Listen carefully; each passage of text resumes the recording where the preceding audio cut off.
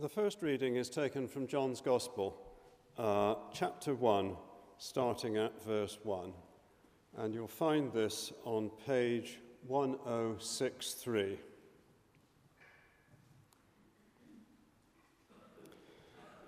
In the beginning was the Word, and the Word was with God, and the Word was God.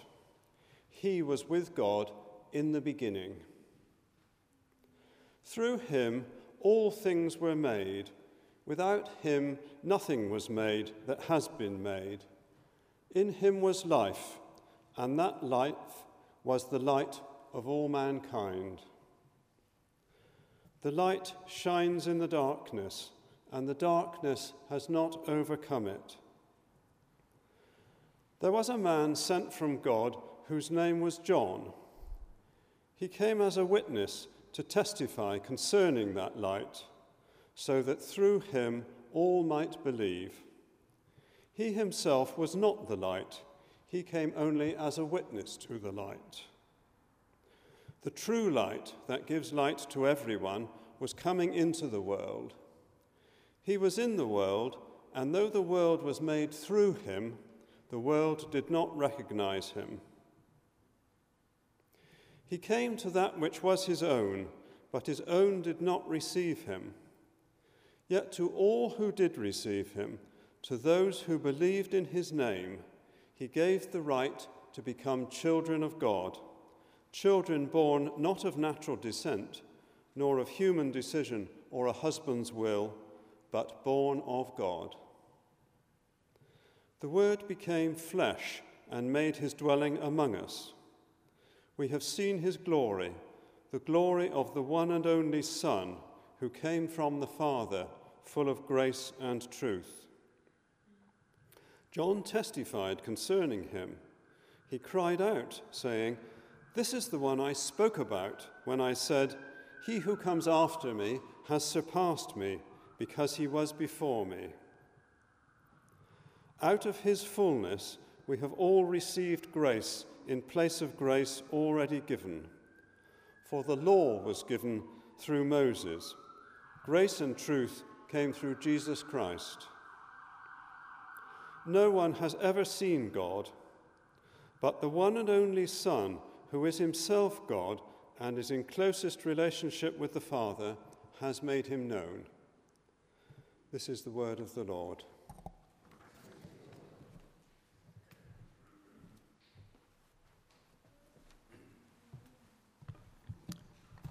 Second reading can be found in Exodus chapter 3.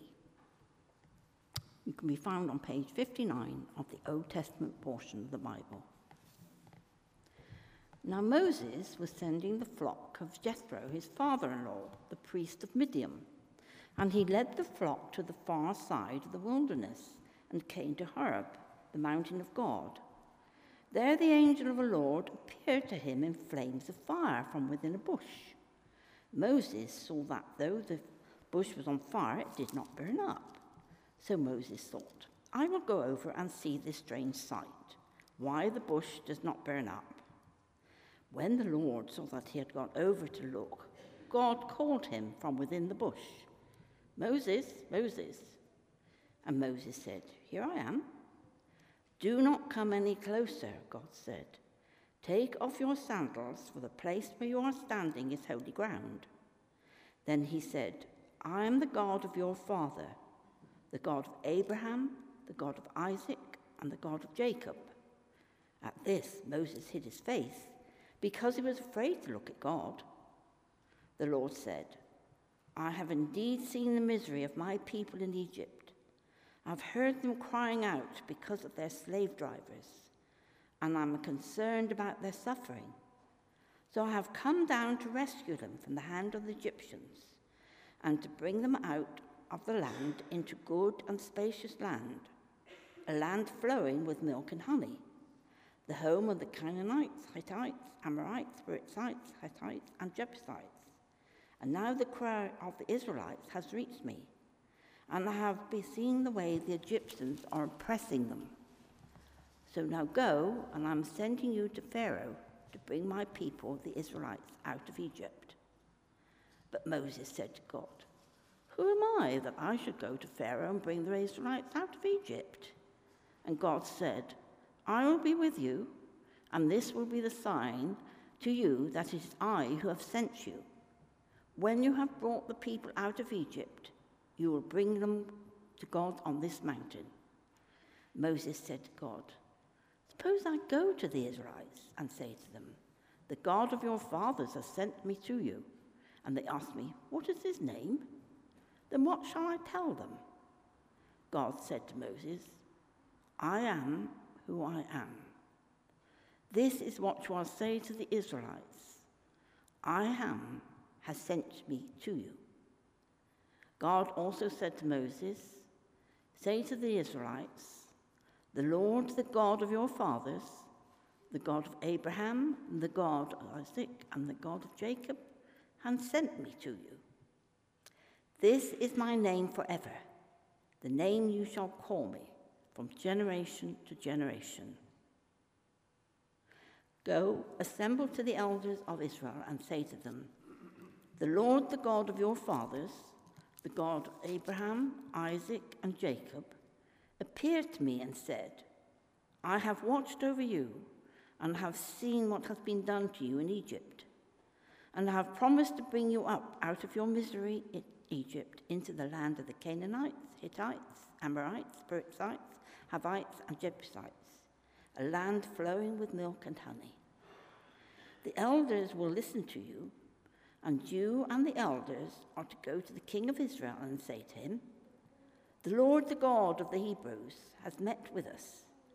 Let us take a 3-day journey into the wilderness and offer sacrifices to the Lord our God. But I know that the king of Egypt will not let you go unless a mighty hand compels him. So I will stretch forth out my hand and strike the Egyptians with all the wonders that I will perform among them. And after that he will let you go. And I will take the Egyptians favorable towards the people, so that when you leave, you will not go empty-handed. Every woman is to ask her neighbor, and any woman in her house is to have her articles of silver and gold for clothing, which you will put on your sons and daughters, and so you will plunder the Egyptians. This is the word of the Lord.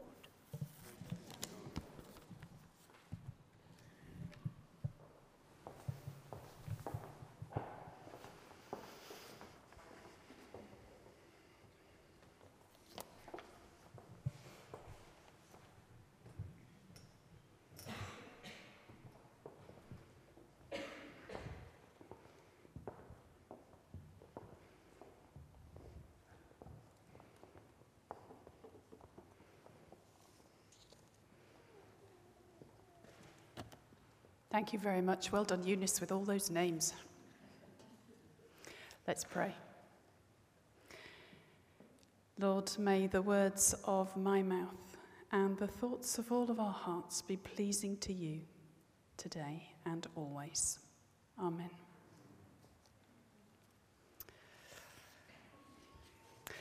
I'd like to set the scene by sharing with you a little folk tale I came across this week. Bear with me. Once upon a time, 5 blind men came upon an elephant. "What is this?" asked the first one, who had run headfirst into its side. "It's an elephant," said the elephant's keeper, who was sitting on a stool cleaning the elephant's harness. "Wow, so this is an elephant. I've always wondered what elephants are like," he said, running his hands as far as he could reach up and down the elephant's side. Well, it's just like a wall, a large, warm wall." "What do you mean?" said the second man, wrapping his arms around the elephant's leg. "This is nothing like a wall. You can't reach round a wall. This is more like a pillar." "Yes, that's it. An elephant is exactly like a pillar." "A pillar? Strange kind of pillar," said the third man, stroking the elephant's trunk. "It's too thin. For one thing, it's too flexible for another. If you think this is a pillar, I don't want to go to your house. This is more like a snake. See, it's wrapping around my arm. An elephant is just like a snake."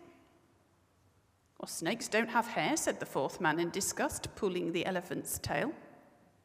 You're closer than the others, but I'm surprised that you missed the hair. This isn't a snake, it's more like a rope. Elephants are exactly like rope. I don't know what you're talking about, said the fifth man, waving the elephant's ear back and forth. It's as large as a wall, all right, but it's thin as a leaf, and no more flexible than any piece of cloth this size should be. I don't know what's wrong with all of you, but no one except a complete idiot could mistake an elephant for anything except a snail. A sail, not a snail. Sorry. Sometimes, you see, our perspective makes a big difference to the conclusion that you draw in life, doesn't it? In the Growing Leaders group, we've been practicing coming to the Bible with questions that help us examine familiar passages in the Bible with new eyes, to help us see if we can discover new truths. And that's what our morning sermon series is all about at the moment, looking at God through somebody else's eyes. Now, having looked at God through the eyes of Abraham and Joseph, today it's the turn of Moses. As we slip our feet into Moses' sandals just for a few minutes and listen again to the well-known story of how he encountered God at the burning bush, we'll see if we can work out what kind of God he knew and see what we can learn from that to help us in our own walk with God here in Bath in the 21st century. The first thing I think we notice is that Moses knew a personal God. Moses was a man with an interesting past. He had faithful parents, Amram and Jochebed, about whom we know actually very little. He was born at a time when his people were in slavery in Egypt and were being treated really horribly by their masters. In a miraculous turn of events, he survived attempted genocide when all the babies of the enslaved people were killed at birth, and he was adopted into the most influential family in the nation. He benefited from an education and wealth as he grew up, and yet he threw it all away in a moment of uncontrolled anger when he murdered a man and hid the body. He became a fugitive and ran to the desert. It's a very human story of success and failure with more twists and turns of fate than you could find even in an episode of EastEnders. You can find it all at the beginning of Exodus if you'd like to read it. We find him here, an old man. He's in his 80s, having spent 40 years simply shepherding another man's flock of sheep in the inhospitable desert. He's hiding from his past, probably not expecting very much of his future. He's a broken man, painfully aware of his failures and inadequacies. And yet God comes to meet him in that very ordinary place. I doubt very much that Moses was expecting to encounter God when he set out that morning. And yet, this is a radical, life-changing moment for Moses. He thought he was hiding in the desert, but God was molding him and teaching him in that waiting time. And today, God calls him by name. It's not a random accident that it's Moses that runs across the curious sight of a bush aflame in the desert. God was waiting for him, knowing him intimately, knowing the mess of his past and the misery of his present. But he has plans for his future to give him hope and purpose. He wants to enter into relationship with him. So what better to do than introduce yourself? Now, when someone addresses you by name, it's quite hard to pretend you haven't heard, isn't it? When someone calls you by name, it indicates that they've both seen and noticed you. When someone calls you by name, it's because you matter. I have a friend who works for the Ministry of Agriculture, and it's his job when escorting the Prime Minister on a visit to quietly inform him of the name of the next person approaching and any relevant details that he might need to know.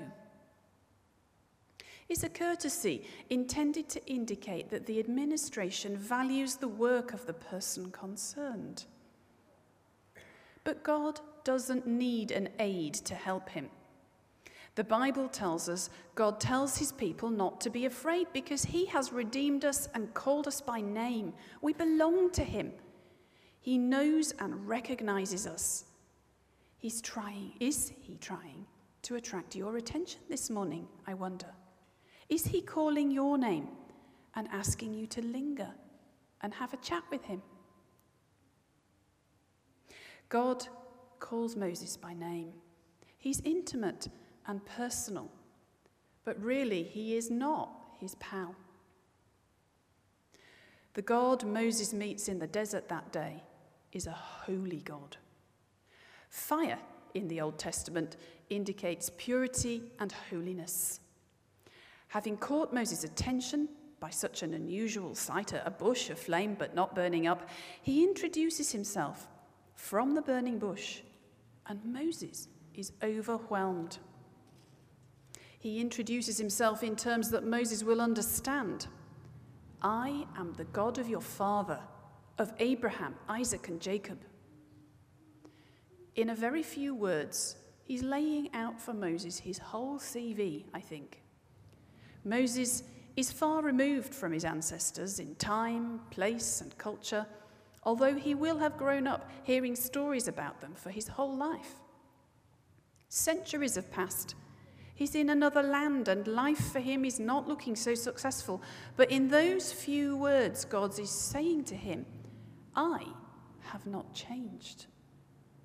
He was saying, remember what I've done for your people in the past. Something in the experience of each of those forefathers was relevant to Moses.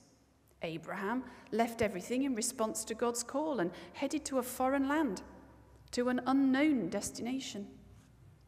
Isaac faced impossible odds against death and experienced a God who provided and whose promises can be trusted.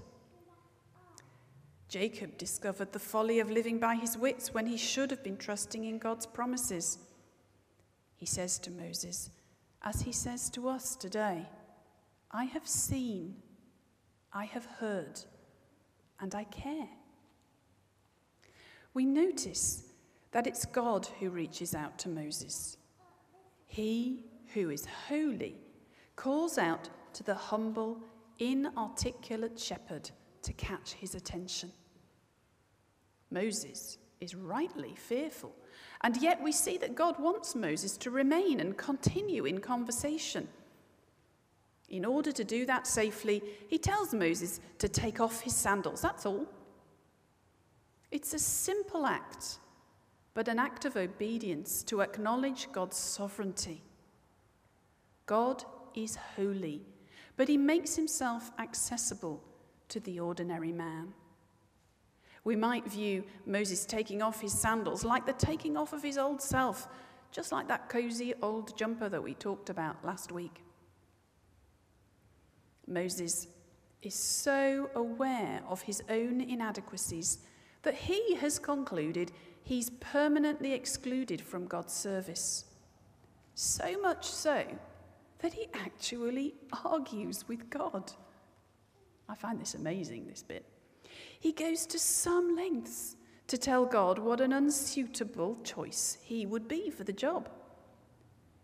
Now, God doesn't pretend Moses' life has been other than it really is. But he asks Moses to set aside his view of himself as he sets aside his comfortable old sandals and kneels before his God. Are you arguing with God this morning?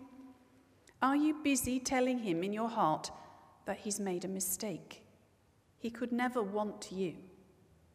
You're not good enough, clever enough, nice enough to be in relationship with him. Perhaps you feel, with the mess of your past, God could never use you for anything good. Well, let's read on, because if that's you this morning, you're in good company. And this is where we see something else extraordinary about Moses' God. He is a personal God. He is a holy God. But he's also a saving God. God has heard the cry of his people, and he has a plan to save them. It's a plan generous beyond anything they could have imagined, a plan to provide them with a home in a land that simply flows with good things. They will not arrive there penniless and downtrodden like the slaves they have been reduced to in recent years, but weighed down with jewels and riches given them by their Egyptian neighbours. Most surprisingly of all, he chooses Moses to achieve his aim. Now, I suppose he could have acted all by himself, but he delights to work with humankind, to take the ordinary and transform it into something extraordinary. The bush was quite ordinary, but with God's intervention, it burns with holy fire without being consumed by the flames.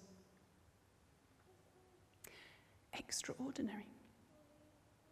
Moses was a shepherd, beset with insecurities and inadequacies, not unlike most of us, in fact. God used him in the later years of his life to do extraordinary things for his people. What about you and me? We're ordinary people.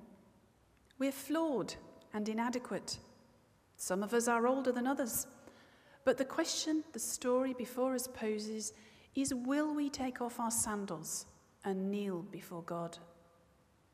Will we offer all that we are, the good, the bad and the ugly, for his service in the kingdom?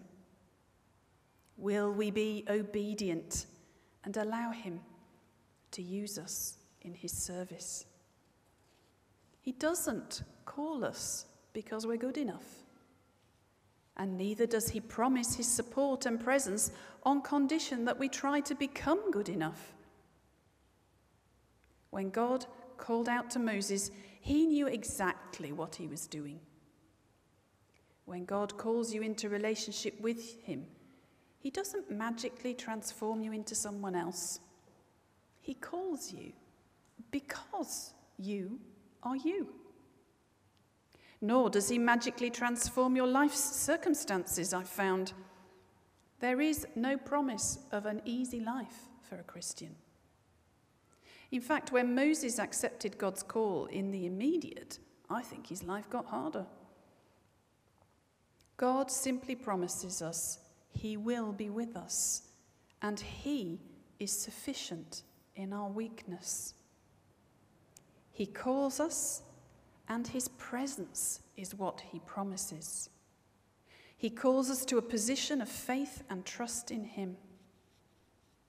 What matters is not really so much who we are, but rather who he is.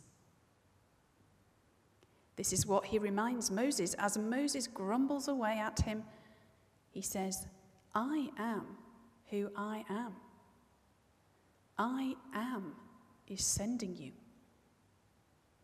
Now, for a man who doesn't speak well, Moses is quite happy to explain to God that he is ignorant and incompetent, how he lacks authority and personal stature before the people, and in fact that he's simply unwilling to move that far out of his carefully crafted, safe place in the desert, where he daily wanders, feeling rather sorry for himself, actually. I think that's quite bold, don't you? Hundreds of years later, this same holy God will send his son, Jesus, to continue the conversation with anyone who will stop and talk to him. He so wants to be in relationship with his people who are busy getting on without him, that he reaches out to us in costly love to save us from the life we've chosen. As we gather around the communion table shortly, we'll tell again the story of his great sacrifice, his life and cruel death on the cross, his resurrection to new life, and his love for us that motivated it all. We'll take ordinary things, bread and wine, and through them remember an extraordinary sacrifice given in love for you and for me. As we gather round the table, we come before a personal God who calls you by name and wants you to stop in your tracks and talk to him. He is a holy God before whom we should bow, who asks for our life in response to his love. He's a saving God who has heard the cry of our hearts and who cares. He has great and generous plans for this church, for the people of Walcott, for you and for me, and amazingly, he wants to use us to bring them about. God can use anything and anyone in his service. He wants to take the ordinary that is our lives and transform it into something quite extraordinary for the sake of his glory. The question I leave us with this morning is, will we let him? In a moment or two of silence, let God speak to you this morning.